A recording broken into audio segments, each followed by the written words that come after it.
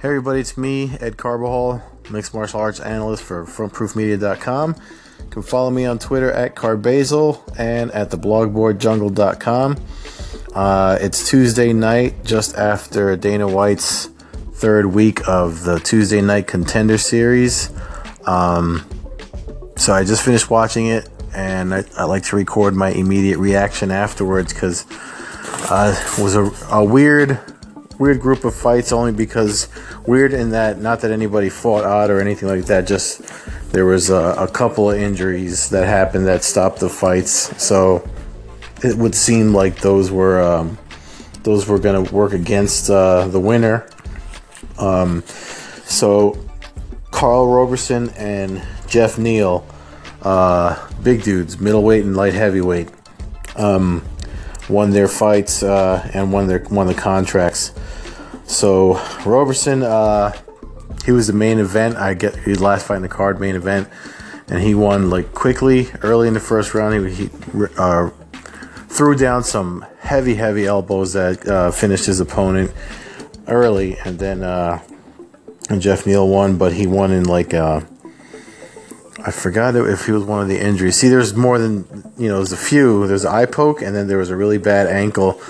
Jason Jackson in his fight had a really bad ankle dislocation, so it was hard to watch. And the one fight that went through all three rounds, and then there was a finish at the end of the third round, Dan Ige defeated Guzman, and I thought he should have gotten considered for a contract, but it took Dana White a while to decide on who got a contract tonight. So definitely was hard to pick, with not just because of the way the fights ended. That one was the only one that went clear to the end and had a clear finish in the final round.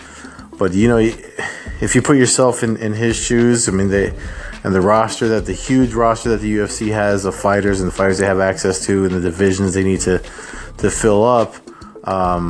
Uriah Faber commented on how the divisions need some action, especially the middleweight and light heavyweight. So I get the decision to get these two guys, but I feel like Dan Ige, that was a really good fight. Really good fight. He pulled off some moves with he did like a Kimura, like a weird Kimura counter takedown, and flipped his opponent. I hope somebody gifts it or something. If they do, I'll attach this to an article and put it up at theblogboardjungle.com. But it was a really good fight, and it was the first fight of the night too. So obviously you can't give a contract to the first fight you see. You got to watch everybody, and all the winners were just sitting in a row. Dana White and Sean Shelby went into a room for a while to discuss it, so they came out with those two picks. So I get why they did it.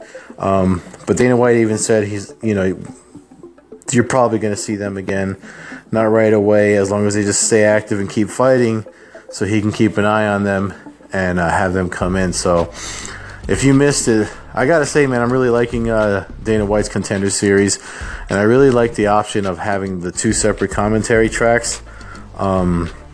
Last week I listened.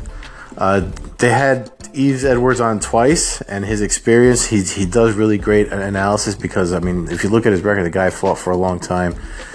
And then the Snoopcast is it's funny, but Snoop Dogg is actually, his curiosity makes him decent at it too. So it's very entertaining to listen to that and watch the fights, and to have him paired up with Uriah Faber, who's the technical guy.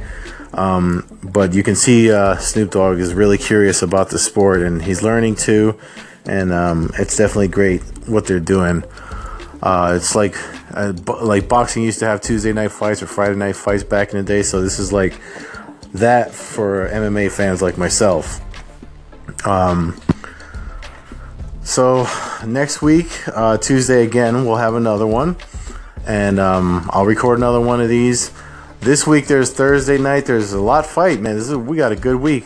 Thursday night's Combate in Miami, Combate Clásico, and then Friday's Bellator at Turning Stone, and then Saturday we have UFC 214 and Professional Fight League in Everett, Washington. So we got a busy week. So you'll be hearing from me a lot. See you tomorrow, Thursday rather. Peace.